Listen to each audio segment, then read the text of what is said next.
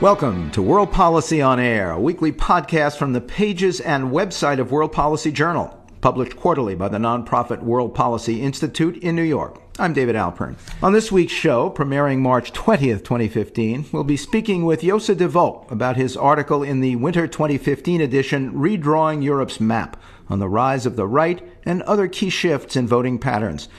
We'll also spotlight other top stories in the issue. But first, some timely insights from Washington with Paul Brandus, who runs the website West Wing Reports. Well, it was the very last thing the Obama administration wanted for Benjamin Netanyahu to do so much better than expected in Tuesday's election. Now, the Israeli prime minister, very much a thorn on the president's side, will survive the Obama administration itself. The contempt and bitterness that each man has for the other has been on full display yet again this week. There has been no contact between the two leaders, the White House saying that the president may call in a few days. That chilly message aside, American support for Israel could be hurt. U.S. officials now hint that it may no longer automatically veto anti-Israeli resolutions at the United Nations and will continue to press for a Palestinian state, something that Netanyahu rejects. But the rift can only be so deep. Israel is the top recipient of American aid. That will almost certainly continue, and both governments will, sources say, continue to maintain strong military and intelligence ties. Netanyahu's come-from-behind win comes as nuclear talks between the U.S., 5 other world powers, and Iran reach a climax. The Israeli prime minister warns that Obama will get a bad deal that will preserve Iran's ability to develop nuclear weapons. Obama denies this and maintains that he'd rather have no deal than a bad one. Washington wants a 10-year deal with Tehran to further slow Iran's nuclear progress. Such a deal, the White House says, would enhance monitoring of Iranian activities and give the West enough time to exercise a military option if deemed necessary. For World Policy On Air, I'm Paul Brandus at the White House.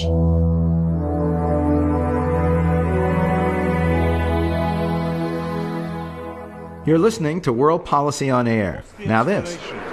I think most Danes favor a cooperation in Europe focused on commerce, environmental issues and things like that, but oppose the fundamental idea of an ever closer union, which we have experienced for the past past years, beginning to engage also in our social benefits, in our foreign affairs policies and many other issues which have passed the limit of the sovereignty that most Danes, I believe, feel is necessary. And therefore they now favor that the union as such changes behavior, changes focus, and that I think is the outcry tonight. Morten Messerschmidt of the right-wing, Eurosceptic, anti-immigrant Danish People's Party won the biggest personal vote in Denmark's Euro election last year.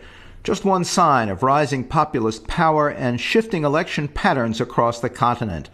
The factors fueling this change and its implications for people and policies throughout Europe are analyzed for a featured article in the new issue of World Policy Journal. The author is Josse de Volk, a Dutch electoral geography researcher with a background in anthropology, development studies, and international relations. And to say more about his research, I spoke with him earlier. Josse de Volk, welcome to World Policy On Air. Thank you very much. Remind us where in Europe the populist right has made its most dramatic gains. Well, we see this rightist populist parties emerging in a lot of countries, but when we look at the most recent European-wide elections last June, we saw the highest scores for these parties in Denmark, the United Kingdom, and France, where they all topped around 25-26% of the vote. But in other elections, we see also very high percentages in Austria, the Netherlands, Norway, Switzerland, and also in Eastern Europe countries like Hungary, also in Greece. So it's quite European-wide theme on the moment. And within these countries, you say the rise of the right is happening both in traditionally conservative areas and some former bastions of the left. Give us an example of that. Yeah, that's a very interesting thing. A lot of people studying politics, they are a little bit struggling about are these parties really rightist or leftist? Well, they are both. And and they are attracting voters in both kinds of areas. They are strong in suburbs or exurbs of the largest cities, where more affluent people are living, but they feel threatened by immigrants that are also moving to the suburbs. These parties are strong in areas with a lot of small business, like fishing villages, for example. These are all areas that voted on the more traditional rightist parties in the past and are now changing to the populist parties.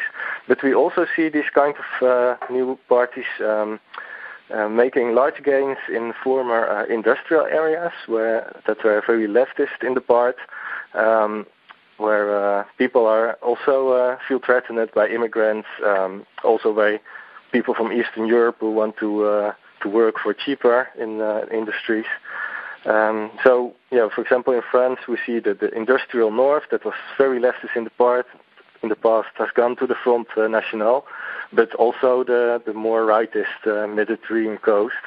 So it's an interesting combination. It's a little bit different from the Tea Party in the United States. It's a combination of both anti-government sentiment and on the other side, also a lot of people who feel a little bit nostalgic about the period that the government did just more for the people. On the divisive issue of immigrants, how much of the building antagonism to them is based on their economic cost and government support versus their competition for jobs versus the fear of terrorism, as we saw in Paris, or just discomfort with those who are different among Europeans already uncomfortable with their own conditions? I think all these kinds of things are important. It's just the combination that people feel just threatened in their way of life, and sometimes they are blackmailing immigrants, but sometimes the European Union. There are a lot of things. It's also, there is a gap between the lower educated people and the elites, which are very cosmopolitan, very pro-multiculturalism. And the issues are fight out about immigration, but the conflict is more between elite versus the rest of the population. You made an interesting point about the importance of lifestyle in these shifts and in changing views. Yeah, in the past, the party landscapes were somewhat easier to understand in Europe. You had the left and the right. The left was for the poor, wanted a big government, and on the right it was the other way around. But more and more we see that the education level and lifestyles of people are getting more important. For example, in the Netherlands, where I work and study, when you see people working around, you often see immediately what kind of voter this could be. They are living in different neighborhoods, they eat even different food, drive different cars, or no car at all.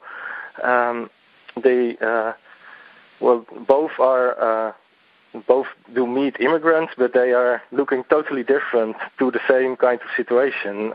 Some people are more globalized, globally oriented, more multicultural. Other people are not, and it's not only because they feel threatened in their job or something like that. It's just something that is already in their mind before they even meet an immigrant. And it's very interesting to, in my own town, you see a clear division between areas that are voting on a green leftist party and on a rightist populist party. You see then that the average income of these both neighborhoods, it's almost the same, but it looks completely different, and people are voting completely different. Just their houses look different, the kind of furniture, the kind of clothing. It's just... it's more and more, it's getting a culture war, the same as you see in the United States. Besides changing minds, are people also changing actually where they live and vote to be more with people like themselves and their changing views? Well, it happens both. People are changing their vote because of changing circumstances, that a lot of people feel more threatened by issues that are going on. But you also see that kind of spatial sorting of people that I already told the example of my own hometown of Nijmegen in the Netherlands. that you see people who have, for example, $200,000 to buy a house. People voting on the Green Left party, they make just another choice. They want to live in a different neighborhood as people voting for the rightist populist party. The Green Lefties, they want to live in a walkable neighborhood. They go by bike. They put some fines on their buildings, while on the other side of town, the rightist populist voter, he wants a bigger house on the edge of town with his car in front of the house. His garden is paved. So people are sorting out themselves. They want to live close to people who have a very similar lifestyle. Well, let's go beyond your own town. Talk about the divisions between city and countryside in terms of right and left, and how the pattern is not always the same across the continent. Start with the differences you found in Germany, France, and England. Yeah, it's interesting to compare the different countries in Europe. In countries like Germany or the United Kingdom, also in the United States, also in my own country, the Netherlands, we see that cities are very leftist and the countryside is, on most places, quite rightist. In the cities, we find immigrants, we find working poor, we find industrial workers, and also a very leftist elite that's very highly educated. But when we look to, for example, southern Spain, patterns are somewhat different. While in Western European countries, like the same in the United States, the higher middle class has always migrated out of the city. They went to the suburbs. But in Southern Europe, people with a high income tend to stay within the core of the city. The lifestyles are very different there. People want to walk around at late in the city instead of sitting in their own garden. So what we see there is that the city centers are very rightist and very rich, while the peripheries of the cities are very leftist, and especially in southern Spain, the countryside is extremely leftist, even communist. And a similar situation we do see in Norway and Sweden, where also the cities are more rightist than the countryside. This is because the industry is traditionally based in very small towns, very far away from the capitals. Just a brief break here to say this is World Policy on Air. Now back to Dutch election geography expert Joost de Vaux. The Eastern European countries show the most violent party landscapes, you write, as we've seen most dramatically in Ukraine. But talk about the situation in places like Poland, Hungary, Romania, Lithuania. Yeah, what we see in all these countries is these are very young democracies. Party loyalties are not so old like in the western part of Europe. So people are very volatile in their voting behavior. They just go from one side to the other side. And for example, in Poland and Hungary, these countries were governed by a social democratic party some years ago, and after that government collapsed, these both parties just diminished to a few percentage votes at the elections, and new parties are coming up very fast and even fade away. But we also see a lot of very stable patterns. That, for example, Hungary, that's a country that has been much larger in the past and came out like a very small country at the end of the 20th century. We still see Hungarian minorities living in neighboring countries like Slovakia, Serbia, Ukraine, and also in Romania. And we see these people voting massively on their own regional party that are advocating minority rights. And we see the same in the Baltic states like Lithuania, that there are large Russian minorities. And they are also voting on pro-Russian minority parties. And patterns in the former Yugoslavia. Yeah, that's also an interesting area. For example, Bosnia-Herzegovina, which is a very multicultural country that was kind of left over between when Croatia and Serbia split themselves up. And we still see now, 20 years after the war, that in Bosnia people are still voting massively on their own parties based on their ethnic group. And they are not moving to parties that just advocate a rightist or a leftist political perspective. They are, they still vote on one party because they are Muslim or Serb or a Croat. With the interest in the EU and the larger patterns of Europe, talk about cross-border patterns of voting and support for right-wing populism and what you say are regional patterns, something you call the Bible Belt. Yeah, it's such amazing how very old borders in Europe that are sometimes centuries old, they are still visible in today's voting behavior. Even sometimes when a new party comes up, it reflects these old borders. For example, in the Netherlands, we have a Bible Belt that's a small strip of land running from southwest to the northeastern part of the Netherlands, where people are voting massively on very Orthodox Protestant Christian parties. And immediately to the south of this strip, people are voting heavily on very populist parties, both on the right and left. And the interesting thing is that this strip is more or less similar to a border a few centuries ago between a part of the Netherlands that was occupied by Spain and that became heavily Catholic, and a part that became independent and became Protestant. And now, when the country is united, and it's still centuries ago, we see this difference. And when we walk from one village to another village, just a few kilometers away, the voting behavior is completely different. So we see similar patterns, for example, in Poland. That was the country was moved westwards after the Second World War.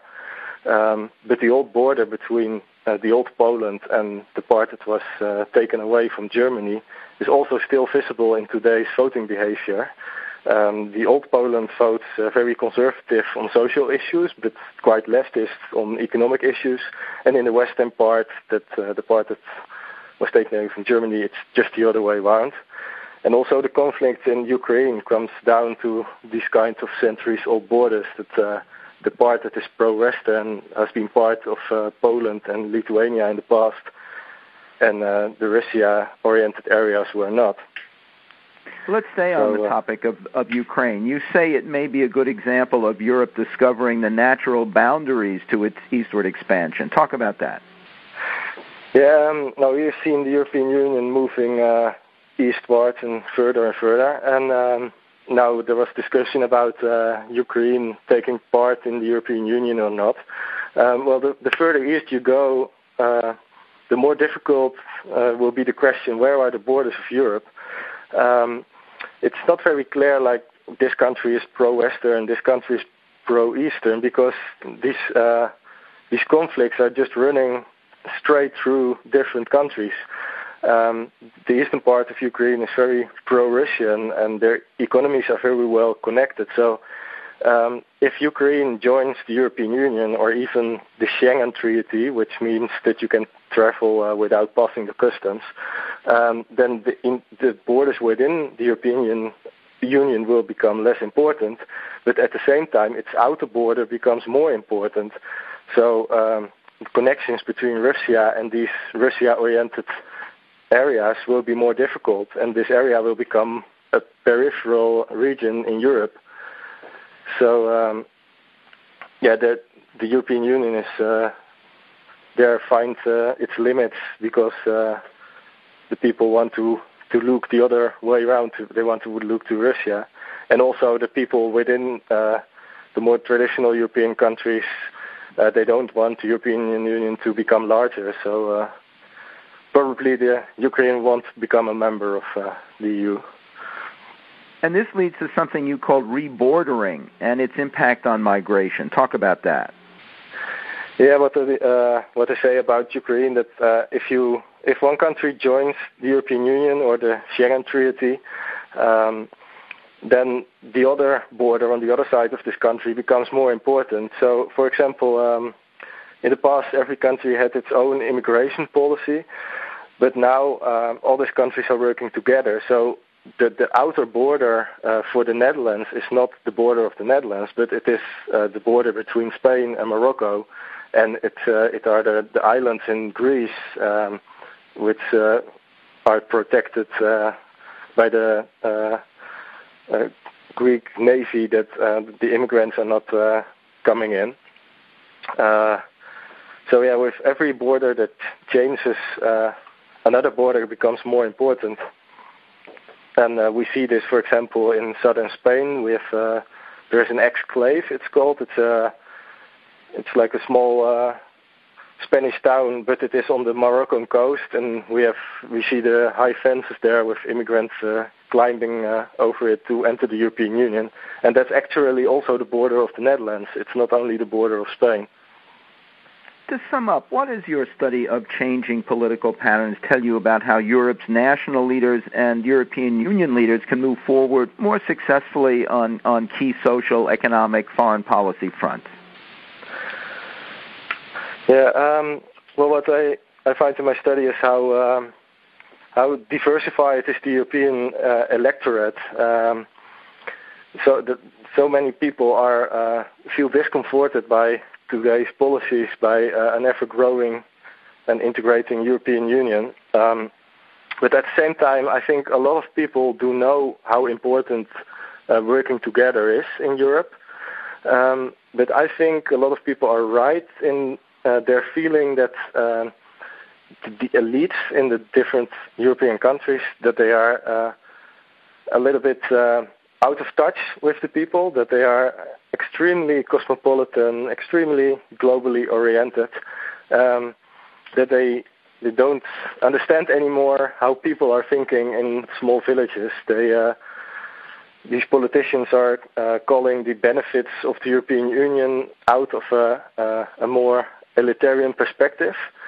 They are, for example, they say, well, it's going to be more easier for students to study in another country, but it's just a very small part of the population that actually benefits from this kind of things.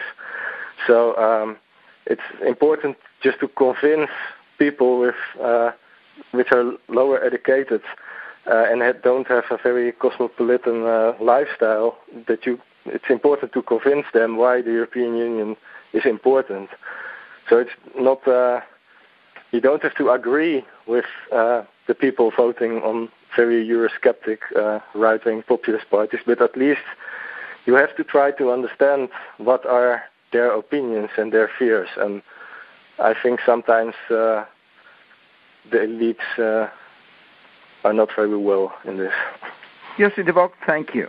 Okay, thank you very much.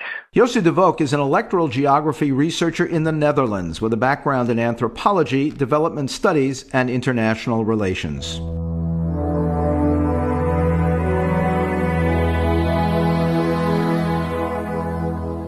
Also featured in the winter 2015 issue of World Policy Journal, you'll find articles on Putin, power, and the EU. Russia throws down the gauntlet on a political prisoner's cry from Crimea, and a conversation between Portugal's liberal lion Mario Soares and World Policy Journal editor David Adelman.